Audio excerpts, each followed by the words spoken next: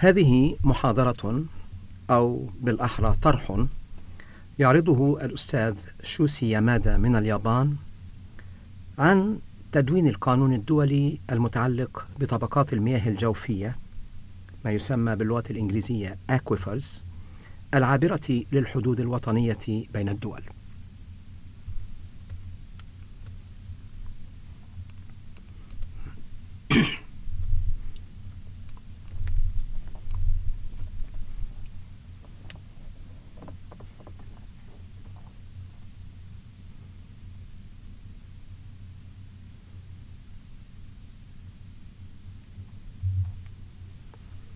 اسمي شوسي يامادا، عملت عضوا في لجنة القانون الدولي التابعة للأمم المتحدة وأنا من اليابان على مدى 17 عاما امتدت من سنة 1992 حتى عام 2009، وكنت المقرر الخاص لموضوع الموارد الطبيعية المشتركة، وكنت مسؤولا عن صياغة مشاريع مواد قانون المياه الجوفية العابرة الحدود الوطنية. ولذلك أود أن أتحدث عن العمل الذي قامت به لجنة القانون الدولي في مجال تدوين القانون الدولي بشأن المياه الجوفية العابرة للحدود الوطنية. وحديثي هذا صمم كي أقدم لكم خلفية هذه المسألة وكيف تمت صياغة مشاريع المواد بالتعاون مع علماء المياه ومدراء المياه الجوفية، وسأتناول بعد إذن العناصر الأساسية لمشاريع المواد ومواقف مختلف الدول وآفاق مشاريع المواد في المستقبل. سأبدأ بالحديث عن أهمية تدوين القانون الدولي من أجل ضمان العدالة والنظام، ولتسوية أي نزاع فيما بين الدول بالوسائل السلمية. فإن من المهم بمكان ترسيخ مفهوم سيادة القانون في أوساط المجتمع الدولي، وفي هذه الحالة فإن القانون هو القانون الدولي الذي يعود في مصادره الأصلية إلى المعاهدات والقانون الدولي العرفي. إن المعاهدات هي مثل العقود، وهي ملزمة للدول الأطراف فيها، والدول تلم تماما بحقوقها وواجباتها التي تنطوي عليها تلك المعاهدات، لأنها تتفحصها بكل دقة وأناة قبل أن تصبح أطرافا فيها. من ناحية أخرى فإن القانون الدولي العرفي ملزم لكل الدول في المجتمع الدولي، بقطع النظر عما إذا كانت قد شاركت في صياغة مثل ذلك القانون العرفي أم لا. والقانون الدولي العرفي معرف باعتباره عرف دولي كدليل على ممارسة عامة مقبولة كالقانون، وذلك في المادة 38 من نظام محكمة العدل الدولية. ومن ناحية تاريخية ونظرا لعدم وجود تشريع عالمي، فإن القانون الدولي تطور إلى حد كبير ليصبح قانونا عرفيا، غير أنه غالبا ما يكون من الصعب التحقق بالضبط ما هي القواعد العرفية، وهناك أيضا موجود اختلافات فيما بين الدول فيما يتصل بتفسير هذه القواعد. علاوة على ذلك هناك فجوات كثيرة في القانون العرفي. هذه العوامل تخلق مصاعب جمة بالنسبة لممارسي القانون الدولي، ولتبديد مثل هذا الغموض الذي يكتنف القانون الدولي العرفي بذلت جهود من أجل إعادة بيان القواعد العرفية كي تتفق عليها الدول. ويشار إلى هذه العملية بأنها تدوين القانون الدولي. وميثاق الأمم المتحدة في مادته 13 الفقرة الفرعية 1 ألف ينص على أن أحد الوظائف الهامة للجمعية العامة للأمم المتحدة العمل على تعزيز تدوين القانون الدولي. ولجنة القانون الدولي أنشئت في عام 1947 كهيئة فرعية تابعة للجمعية العامة للأمم المتحدة، وولايتها هي إعداد الوثائق الأساسية على شكل مشاريع مواد لمثل ذلك التدوين. وتتضمن المادة 13 الفقرة الفرعية 1 ألف من ميثاق الأمم المتحدة على مفهومين، أحدهما تدوين القانون الدولي، أما المفهوم الآخر فهو التطوير التدريجي للقانون الدولي. والنظام الأساسي للجنة القانون الدولي يعرف بشكل منفصل في مادته 15 كما تلاحظون على الشاشة، غير أنه تبين لجنة القانون الدولي أن من الصعب فصل أحد المفهومين عن الآخر عند الممارسة، وهي منخرطة الآن بمعنى أوسع للتدوين ويحتوي على المفهومين معا. ثم في السنوات الأخيرة أولت تركيزا أكبر على مفهوم التطوير التدريجي للقانون الدولي. والأمم المتحدة حتى الآن اعتمدت 13 معاهدة للتدوين على أساس العمل الذي قامت به لجنة القانون الدولي، وتشمل اتفاقيات هامة من قبيل اتفاقية العلاقات الدبلوماسية والقنصلية وقانون المعاهدات وقانون البحار، ثم الحصانة القضائية للدول وممتلكاتها. هل لي أن أتحدث الآن عن مسألة المياه العذبة؟ النهران الدوليان نهر الراين ونهر الدانوب في أوروبا كان موضع تنظيمات دولية منذ أجل طويل يعود إلى بداية القرن التاسع عشر، وذلك لغرض حرية الملاحة في النهرين المذكورين. والواقع أن اللجنتين المعنيتين بالنهرين اللتين أنشئتا لتنظيم الملاحة في هذين النهرين الدوليين كانتا هما السلف للمنظمات الإدارية الدولية، وكانت المرة الأولى التي تناولت الأمم المتحدة موضوع موارد المياه العذبة العابرة الحدود الوطنية هي عندما أصدرت تعليماتها لجنة القانون الدولي في عام 1970 للقيام بدراسة لقانون استخدام المجاري المائية الدولية لأغراض أخرى غير الملاحة فيها. ومنذ منتصف القرن العشرين تم القيام بمشاريع كبيرة على امتداد الأنهار الدولية المختلفة في العالم من أجل تشييد السدود، ومنشآت أخرى من أجل استخدامات مياه الأنهار الدولية لأغراض الشرب وتوليد الطاقة الكهربائية والري وأغراض أخرى. وعندما تنفذ هذه الأنشطة في أعلى مجرى النهر فلا بد أن تؤثر على الدول الواقعة في أسفل مجراه، وهذه الأنشطة أضحت تهدد في إحداث أضرار ذات شأن على الدول الواقعة في مجرى أسفل النهر. ولتنظيم هذه الأنشطة فإن الأمم المتحدة اعتمدت في عام 1997 اتفاقية قانون استخدامات المجاري المائية الدولية في أغراض غير الملاحة، وذلك على أساس العمل الذي قامت به لجنة القانون الدولي، في حين أن تلك الاتفاقية تغطي نظريا ذلك النوع من المياه الجوفية بحكم ارتباطها ارتباطا طبيعيا بمياه السطح الدولية، فإنها كانت تعني أنها تنظم بشكل أساسي المياه السطحية. وسأعود إلى هذه النقطة في وقت لاحق من هذه المحاضرة. أثناء إعداد تلك الاتفاقية ناقشت لجنة القانون الدولي بالفعل مسألة ما إذا كانت تريد إدخال المياه الجوفية في المشروع، ومع أنها أدركت الحاجة إلى معالجتها أيضا المياه الجوفية في حد ذاتها، فقد قررت أن الأمر يتطلب إجراء دراسة منفصلة لذلك الغرض. وأصبحت الأمم المتحدة مدركة بعد فترة وجيزة مدى الانتفاع الأخذ في الاتساع السريع للمياه الجوفية للأغراض المنزلية والصناعية وأغراض الري في البلدان المتقدمة النمو والبلدان النامية على السواء، وكذلك لما ينجم عن هذا من إفراط بالغ في استغلال تلك المياه ومن مشاكل التلوث. تبعا لذلك فإن الأمم المتحدة أصدرت تعليماتها إلى لجنة القانون الدولي في عام 2001 كي تعمل بشكل مباشر على موضوع الموارد الطبيعية المشتركة، والذي فهم بشكل عام أنه يشمل المياه الجوفية والنفط والغاز الطبيعي.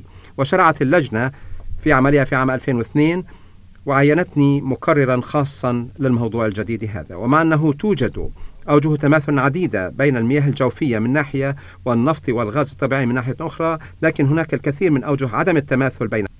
وبناء على توصية المقرر الخاص اختارت لجنة القانون الدولي الأخذ بنهج الخطوة خطوة عندما شرعت بالعمل أولا على المياه الجوفية العابرة للحدود كمتابعة لاتفاقية المجاري المائية الدولية لعام 1997.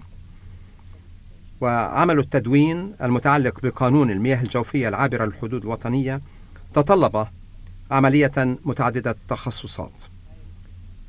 تتألف لجنة القانون الدولي من 34 عضوا ممن يمتلكون اختصاصات مشهود لهم بها في القانون الدولي، إلا أنها كهيئات من هذا القبيل فإنها لا تمتلك المعارف العلمية والتقنية المتعلقة بالمياه الجوفية والخبرات اللازمة للإدارة السليمة لهذه المياه الجوفية. ومنظمة الأمم المتحدة للتربية والعلم والثقافة اليونسكو هي الوكالة المنسقة لقضية المياه في العالم نيابة عن مختلف المنظمات التابعة للأمم المتحدة. وقامت اليونسكو بحشد فريق من علماء المياه، أي علماء المياه الجوفية ومديري المياه الجوفية ومحامي المياه، لمساعدة المقرر الخاص ولجنة القانون الدولي. فبدون دعمهم القيم الذي قدموه بلا كلل ما كان للجنة القانون الدولي أن تتمكن من صياغة مشاريع المواد بشأن قانون المياه الجوفية العابرة للحدود الوطنية. وخلال العمل مع الخبراء من الخارج تبين أن المحامين الدوليين غالبا ما يستخدمون مفاهيم ومصطلحات مختلفة عن تلك التي يستخدمها الخبراء. لذلك بذلت جهود كبيرة في اختيار اللغات والمصطلحات التي ستستخدم في صياغة مشاريع المواد كي تفهم بشكل موحد من قبل العلماء والمدراء والمحامين، بل وحتى من قبل الناس العاديين.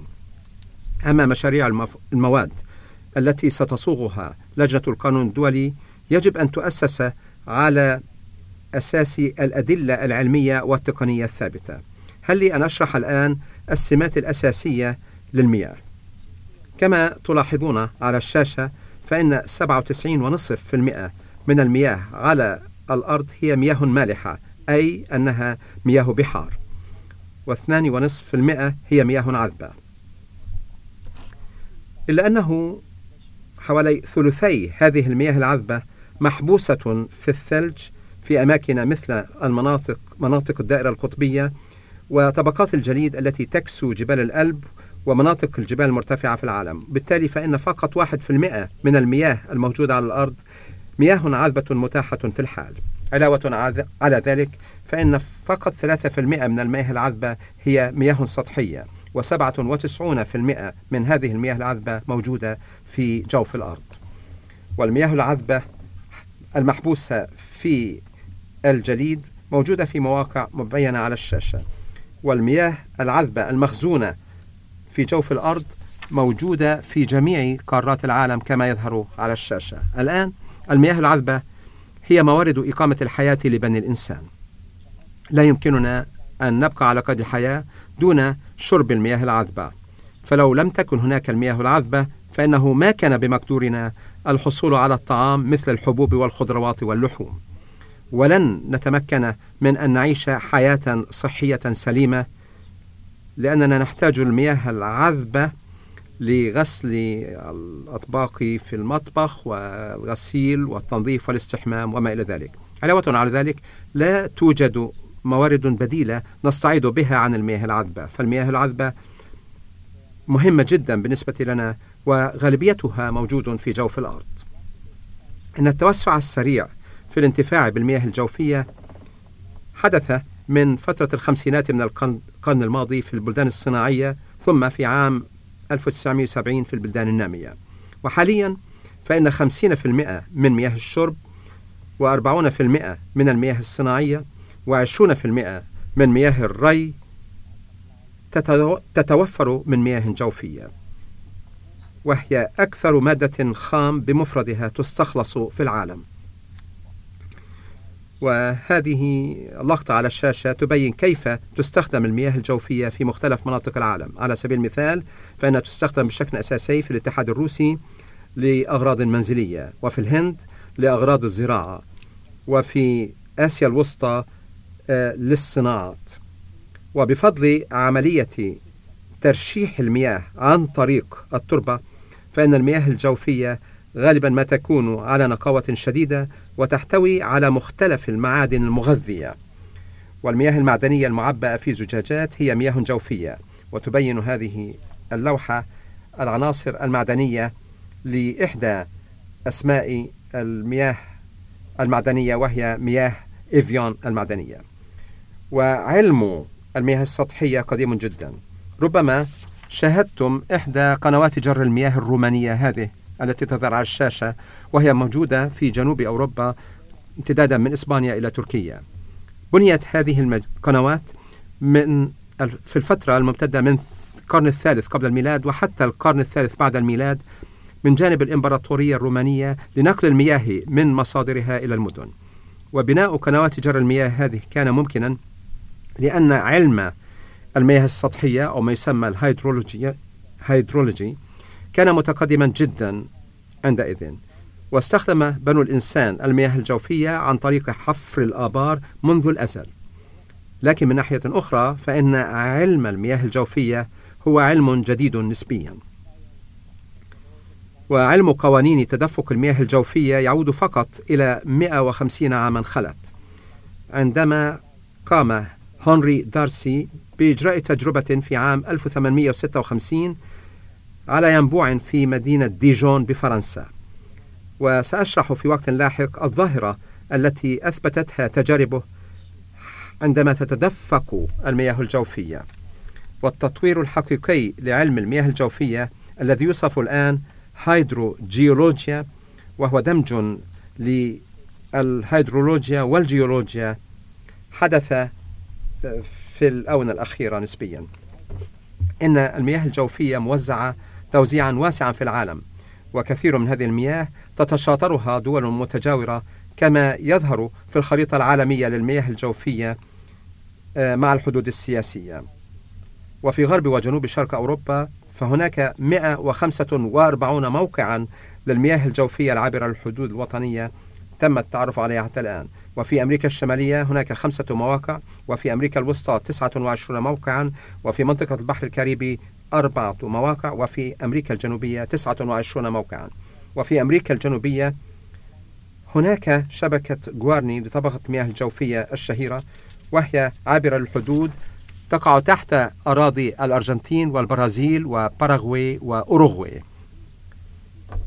وحيث أن هذه المنطقة تتلقى كمية هائلة من مياه الأمطار، فإن هذه تشحن من جديد المياه الجوفية. وفي إفريقيا 40 موقعا من مواقع المياه الجوفية تم التعرف عليها. ويوجد هنا أيضا شبكة طبقة المياه الجوفية النوبية ذات الحجر الرملي، وهي شبكة مشهورة أخرى لطبقات المياه الجوفية العابرة الحدود الوطنية تحت أراضي تشاد ومصر وليبيا والسودان. وهذه مياه جوفية غير متجددة لأنها موجودة في إقليم قاحل. وفي آسيا تم التعرف حتى الآن على 12 موقعا فقط للمياه الجوفية العابرة للحدود. وهناك حاجة إلى القيام بمزيد من الأبحاث التي لم تجرى حتى الآن. هل لنا أن نتفحص الآن آلية دورة المياه العالمية عندما تسقط مياه الأمطار على سطح الأرض؟ فإن بعض هذه المياه يتبخر عائدا إلى الغلاف الجوي وينساب على السطح بعض هذه المياه أيضا، وينتهي في الأنهار ليصب في المحيطات، وبعد إذن يتبخر عائدا من جديد إلى الغلاف الجوي، وبعضها تستوعبه النباتات، والبعض يتسرب مرتشحا إلى التربة ليصبح. وتفسير الأخير ليس صحيحا تماما. ففي المنطقة المعتدلة حيث أن المياه تتساقط بشكل منتظم، فإن التربة غالبا ما تكون رطبة عندما تحفر حفرة في التربة، غير أن المياه في التربة الضحلة ليست بالضرورة مياه جوفية. ومع أنه من الممكن من الناحية الفنية الفصل بين هذه الأنواع من المياه عن التربة، لكن هذا سيكلف الكثير ولن يكون مجديا من الناحية الاقتصادية الحصول على هذه المياه بهذه العملية. هنا يبرز السؤال التالي: ماذا إذن هي المياه الجوفية؟ يمكنك أن تتعرف على نوعين من المياه الجوفية في الشكل البياني. هل لي أن أتناول أولا المياه الأعمق، المياه الجوفية الأعمق أو الأدنى؟ المياه الأدنى تسمى مياه جوفية محصورة، والمياه مخزونة في تشكيل جيولوجي يتألف من مواد من قبيل الرمل والحصى والصخور وغيرها. هذا التشكيل الجيولوجي محاط من الأعلى ومن الأسفل بطبقات تسمح بنفاذ الماء منها بدرجة أقل، ويعمل كحاوية للمياه. والمياه الموجودة هناك موجودة تحت ضغط أعلى من مستوى الضغط الجوي، ولذلك عندما يتم حفر بئر ما ويصل إلى التشكيل الجيولوجي، فإن المياه تنبثق بسبب الاختلاف في مستويي الضغط. وهذه هي الظاهرة التي اكتشفها هنري دارسي في تجربته. هذه هي الظاهرة التي يمكن أن تلاحظونها أيضا في حالات النفط والغاز الطبيعي. وسأتحدث الآن عن المياه الموجودة في الطبقة الأعلى أو الضحلة كما تظهر في الشكل البياني، وهي ما تسمى بالمياه الجوفية غير الحبيسة. وفي هذه الحالة فإن التشكيل الجيولوجي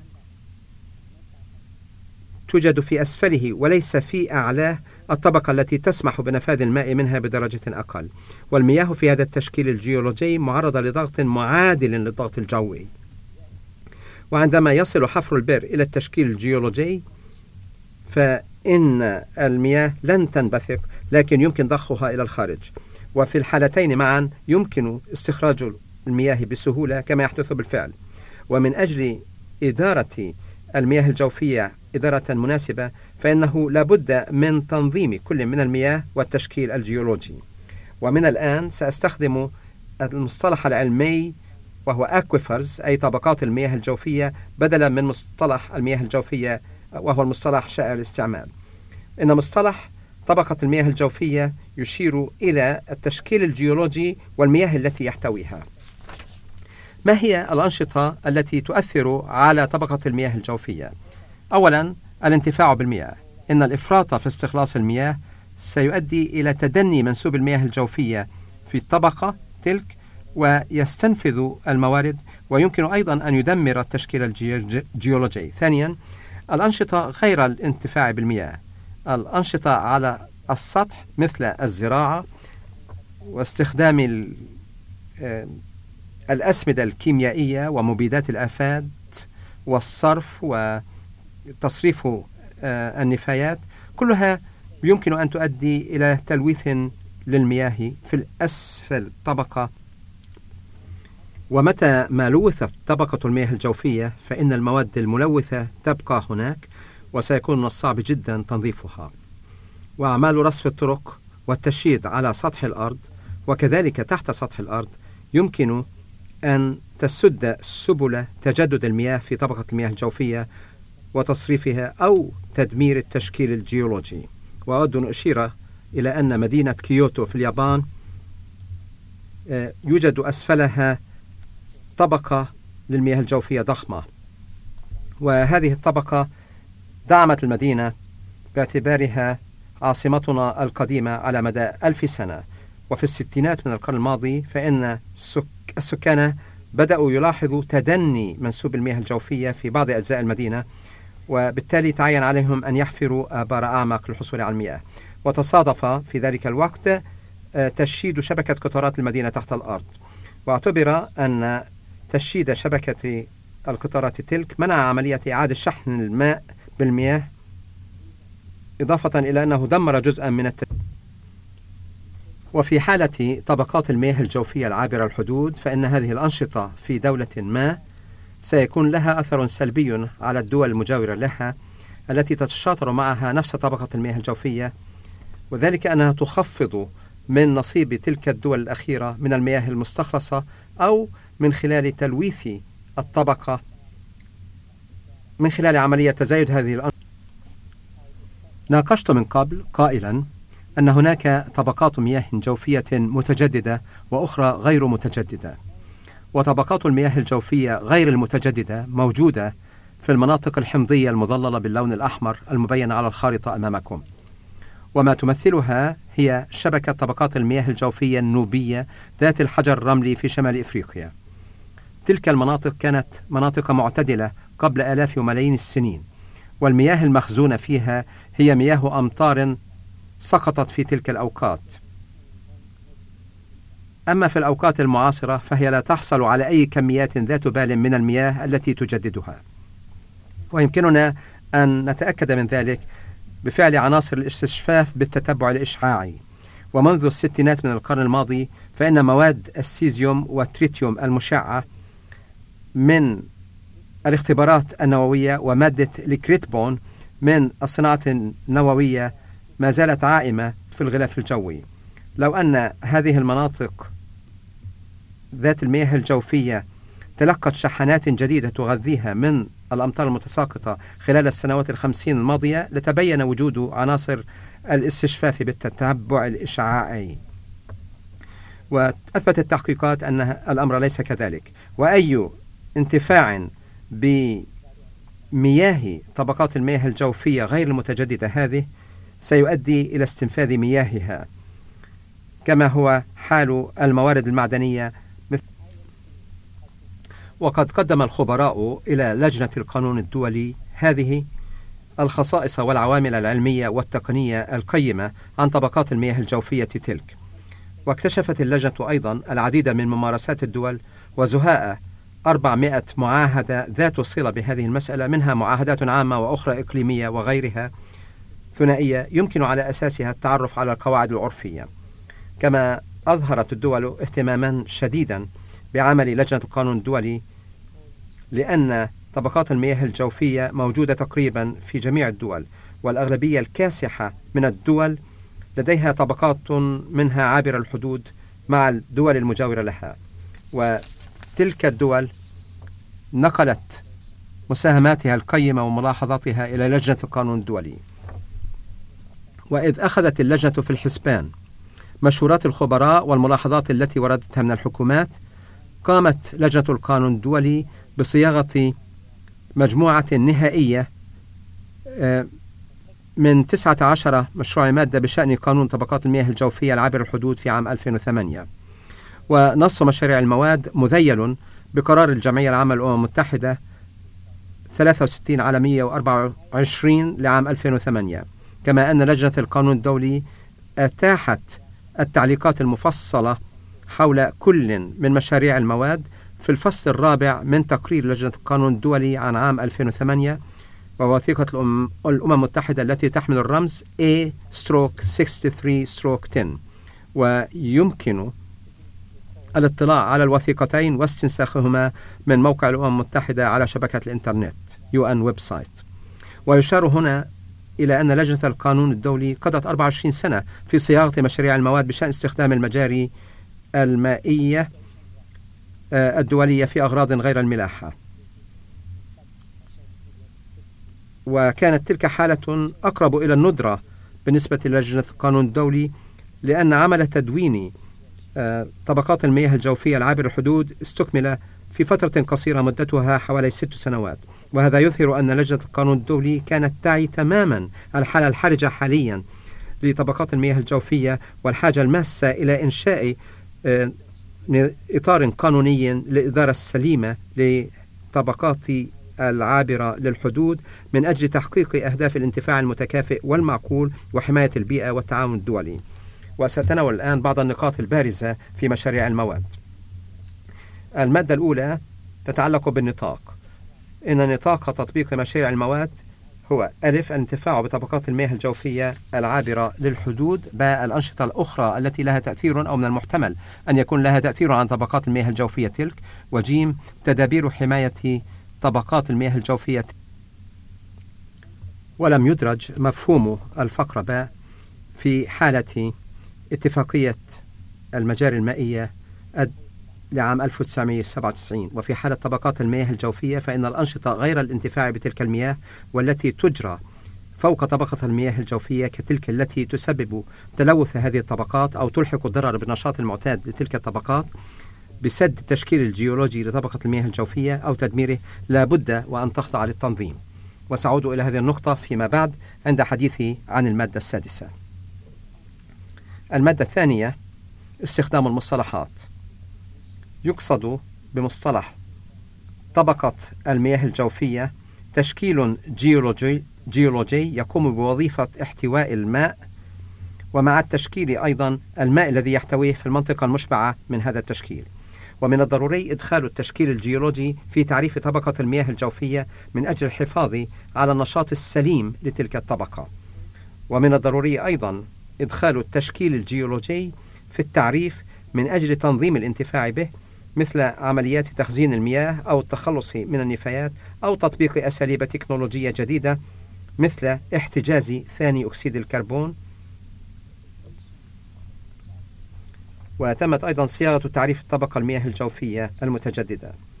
وحسبت هنا أيضا عتبة الإغفال، لأنه حتى طبقات المياه الجوفية غير المتجددة تتلقى حدا أدنى من مياه التجديد حتى الآن، كما هو الوضع في حالة النفط والغاز الطبيعي، عندما نرى أن التحول إلى الوقود الأحفوري لا تزال عملية مستمرة ببطء.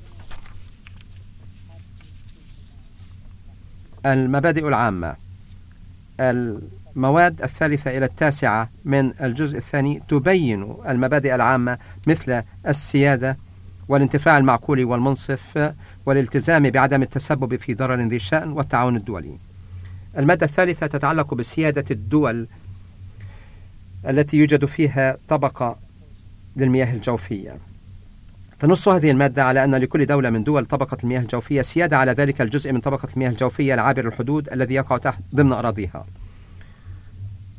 وقد تلقيت تعليقا مهما من بعض المحامين الدوليين بالنسبة لإدراج النص المتعلق بالسيادة والذي في رأيهم قد يؤدي إلى النيل من قيمة العملية كلها.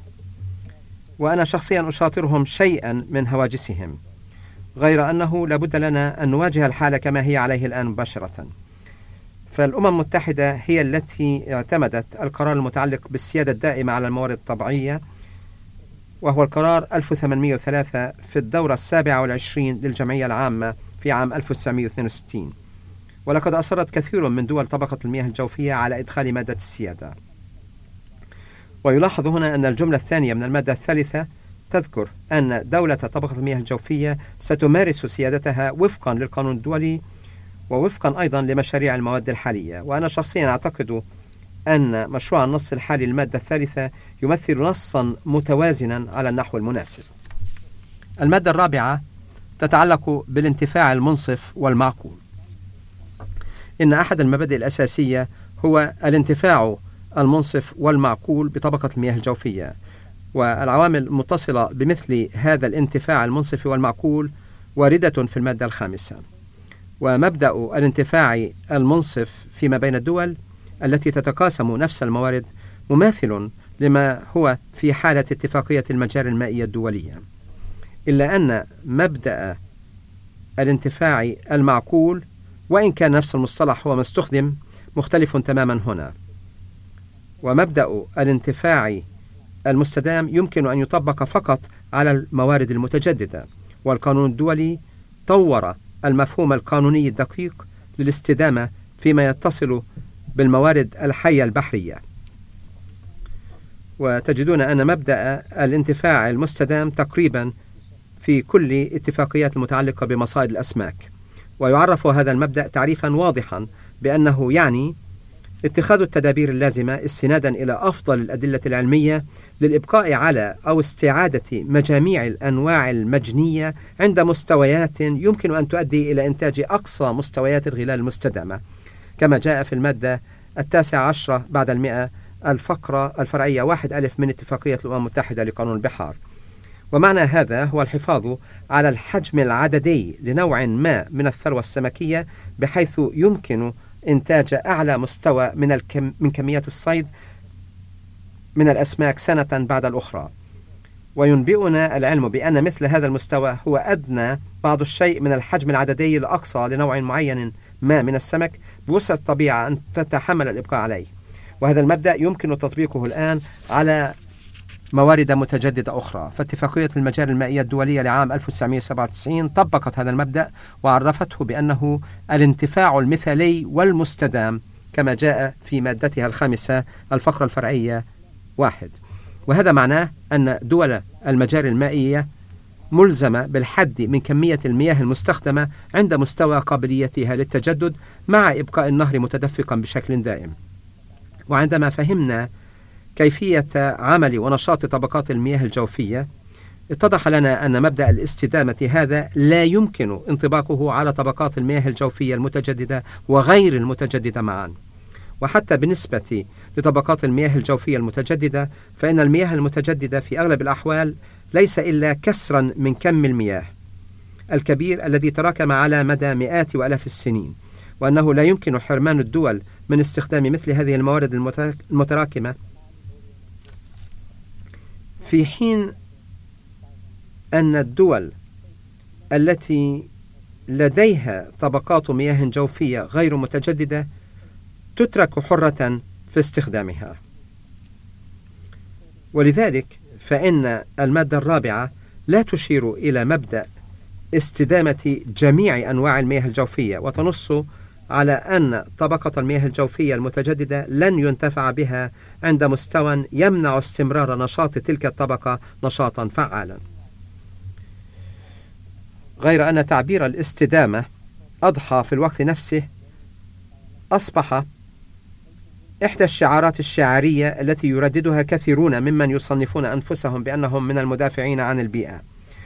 وأخذا لمواقفهم تلك في الحسبان فقد أدخل تعبير التنمية المستدامة في متن المادة 7 المتعلقة بالالتزام العام بالتعاون.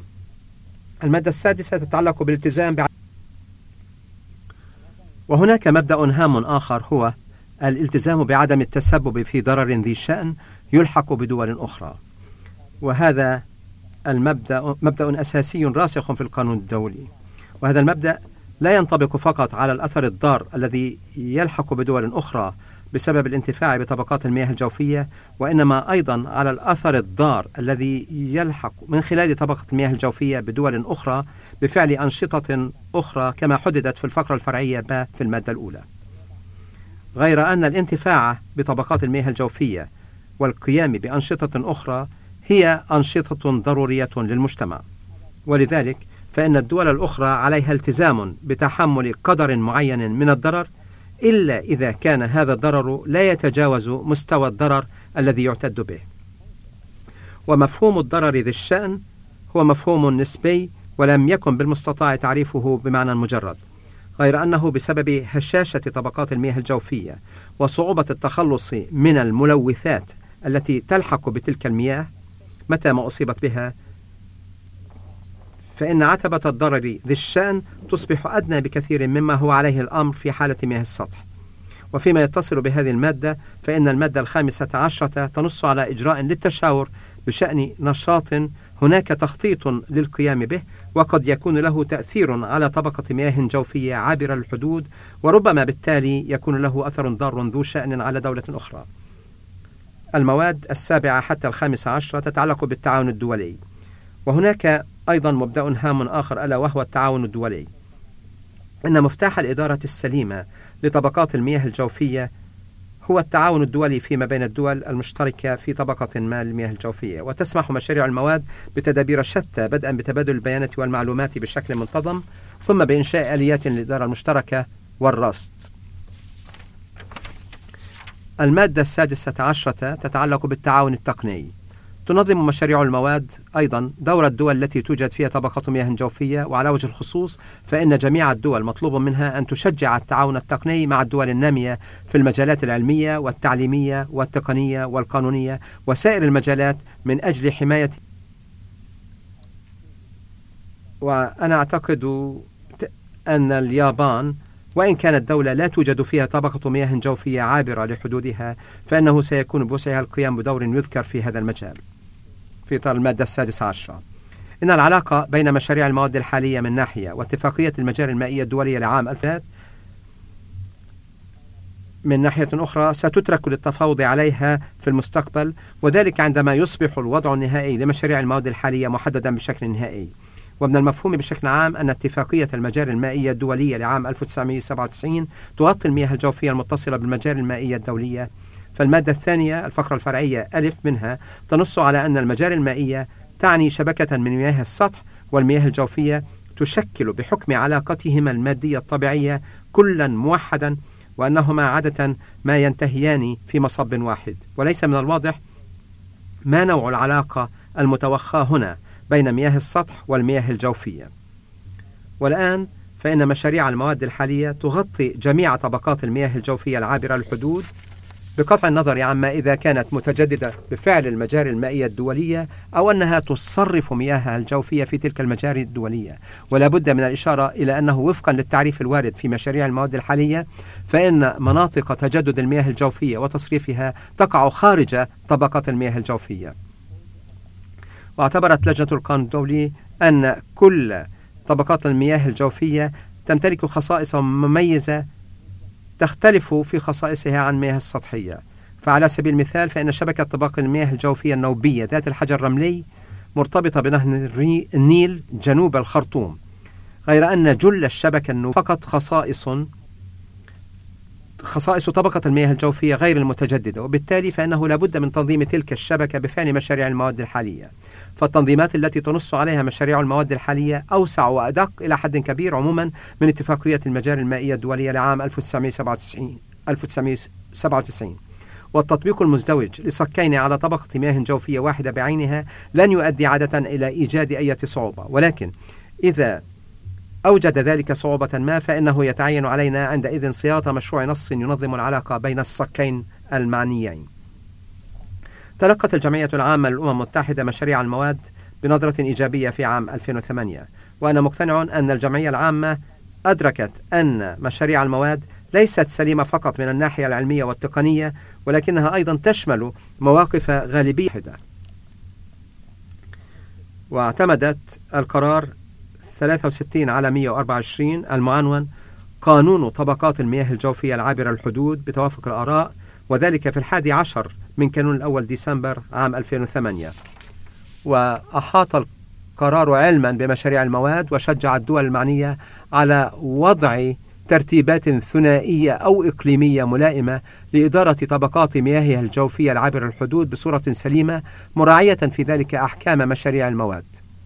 وقررت كذلك أن تدرج في جدول الأعمال المؤقت لدورتها 66 التي ستعقد في عام 2011 بندا عنوانه قانون طبقات المياه الجوفية العابرة الحدود، من أجل القيام بدراسة جملة أمور منها مسألة الشكل الذي يمكن أن يعطى لمشاريع المواد. وأود الآن أن أوضح لكم مثالا على التعاون الدولي في أفضل أشكاله المتقدمة فيما يتعلق بإدارة طبقة مياه جوفية عابرة الحدود. ما ترونه هنا هو منظر عام لمدينة جنيف في سويسرا. تحصل مدينة جنيف وضواحيها بما فيها تلك الموجودة في الأراضي الفرنسية على 80% من احتياجاتها المائية من بحيرة لوما أو بحيرة جنيف، وعلى 20% المتبقية من طبقة المياه الجوفية أسفلها. وطبقة المياه الجوفية تلك عابرة للحدود، لأن خط الحدود بين سويسرا وفرنسا يمر من خلال تلك الطبقة. وهناك 15 بئرا، 10 آبار في الجانب السويسري و5 في الجانب الفرنسي. ولقد ازداد استخراج المياه من 8 ملايين طن متري في ستينات القرن الماضي إلى 14 مليون طن متري في ثمانينات القرن الماضي، وانخفض منسوب المياه الجوفية بمقدار 8 أمتار. ومن شأن مواصلة استخراج المياه عند هذا المستوى أن يخفض من منسوب المياه الجوفية أدنى فأدنى، وقد يؤدي إلى تدمير التشكيل الجيولوجي. ولذلك ومن باب التصدي لهذا الوضع تم إنشاء سلطة طبقة المياه الجوفية المشتركة بين جنيف الفرنسية وجنيف السويسرية من قبل مقاطعة جنيف ومقاطعة سافوا العليا. وعملت السلطة على تجديد المياه الجوفية اصطناعيا، فهي تأخذ المياه من نهر آرفي وتعالجها ثم ترشها فوق طبقة المياه الجوفية. وتقوم السلطة الآن بتجديد المياه الجوفية اصطناعيا في حدود 8 ملايين طن متري، وتستخرج 18 مليون طن متري. وفي الوقت نفسه تعافى منسوب المياه ليعود إلى ما كان عليه عند مستواه في خمسينات القرن الماضي. وقد تتساءلون عن السبب في أن السلطة تلجأ إلى تجديد المياه اصطناعيا بدلا من استخدام المياه. والسبب في ذلك هو أنه يمكنك باستخدام العملية الطبيعية أن تحصل على مياه تكلفة أقل. هل لي أن أتحدث إليكم أيضا عن مثال يدل على وضع خطير حاليا لطبقات المياه الجوفية في العالم. لقد حققت عمليات إنتاج القمح في 3 ولايات في شمال غرب الهند، هي البنجاب وهريانا وراجستان، زيادات سريعة بفضل الانتفاع بطبقات المياه الجوفية. وأصبحت الهند لأول مرة مكتفية ذاتيا من إنتاج القمح منذ استقلالها في عام 1947. غير أن المزارعين يواجهون الآن مشاكل في استخراج كميات كافية من المياه بسبب انخفاض منسوب المياه الجوفية وعدم المقدرة على إيجاد التمويل اللازم لحفر الآبار على مستويات أعمق. لقد أظهر التحليل الذي أجراه سات المراقبة الجاذبية الذي يحمل اسم غريس أنه قد تم استخراج 109 كيلومترات مكعبة من المياه، وهو ما يعادل 4 أضعاف حجم المياه الموجودة في بحيرة ليما في جنيف خلال السنوات ال6 الماضية. وأن طبقة المياه الجوفية في تلك المناطق الهندية أضحت الآن عرضة للخطر. وهذا ومن المقرر أن تتخذ الجمعية العامة قرارا في العام القادم بشأن وضع مشاريع المواد.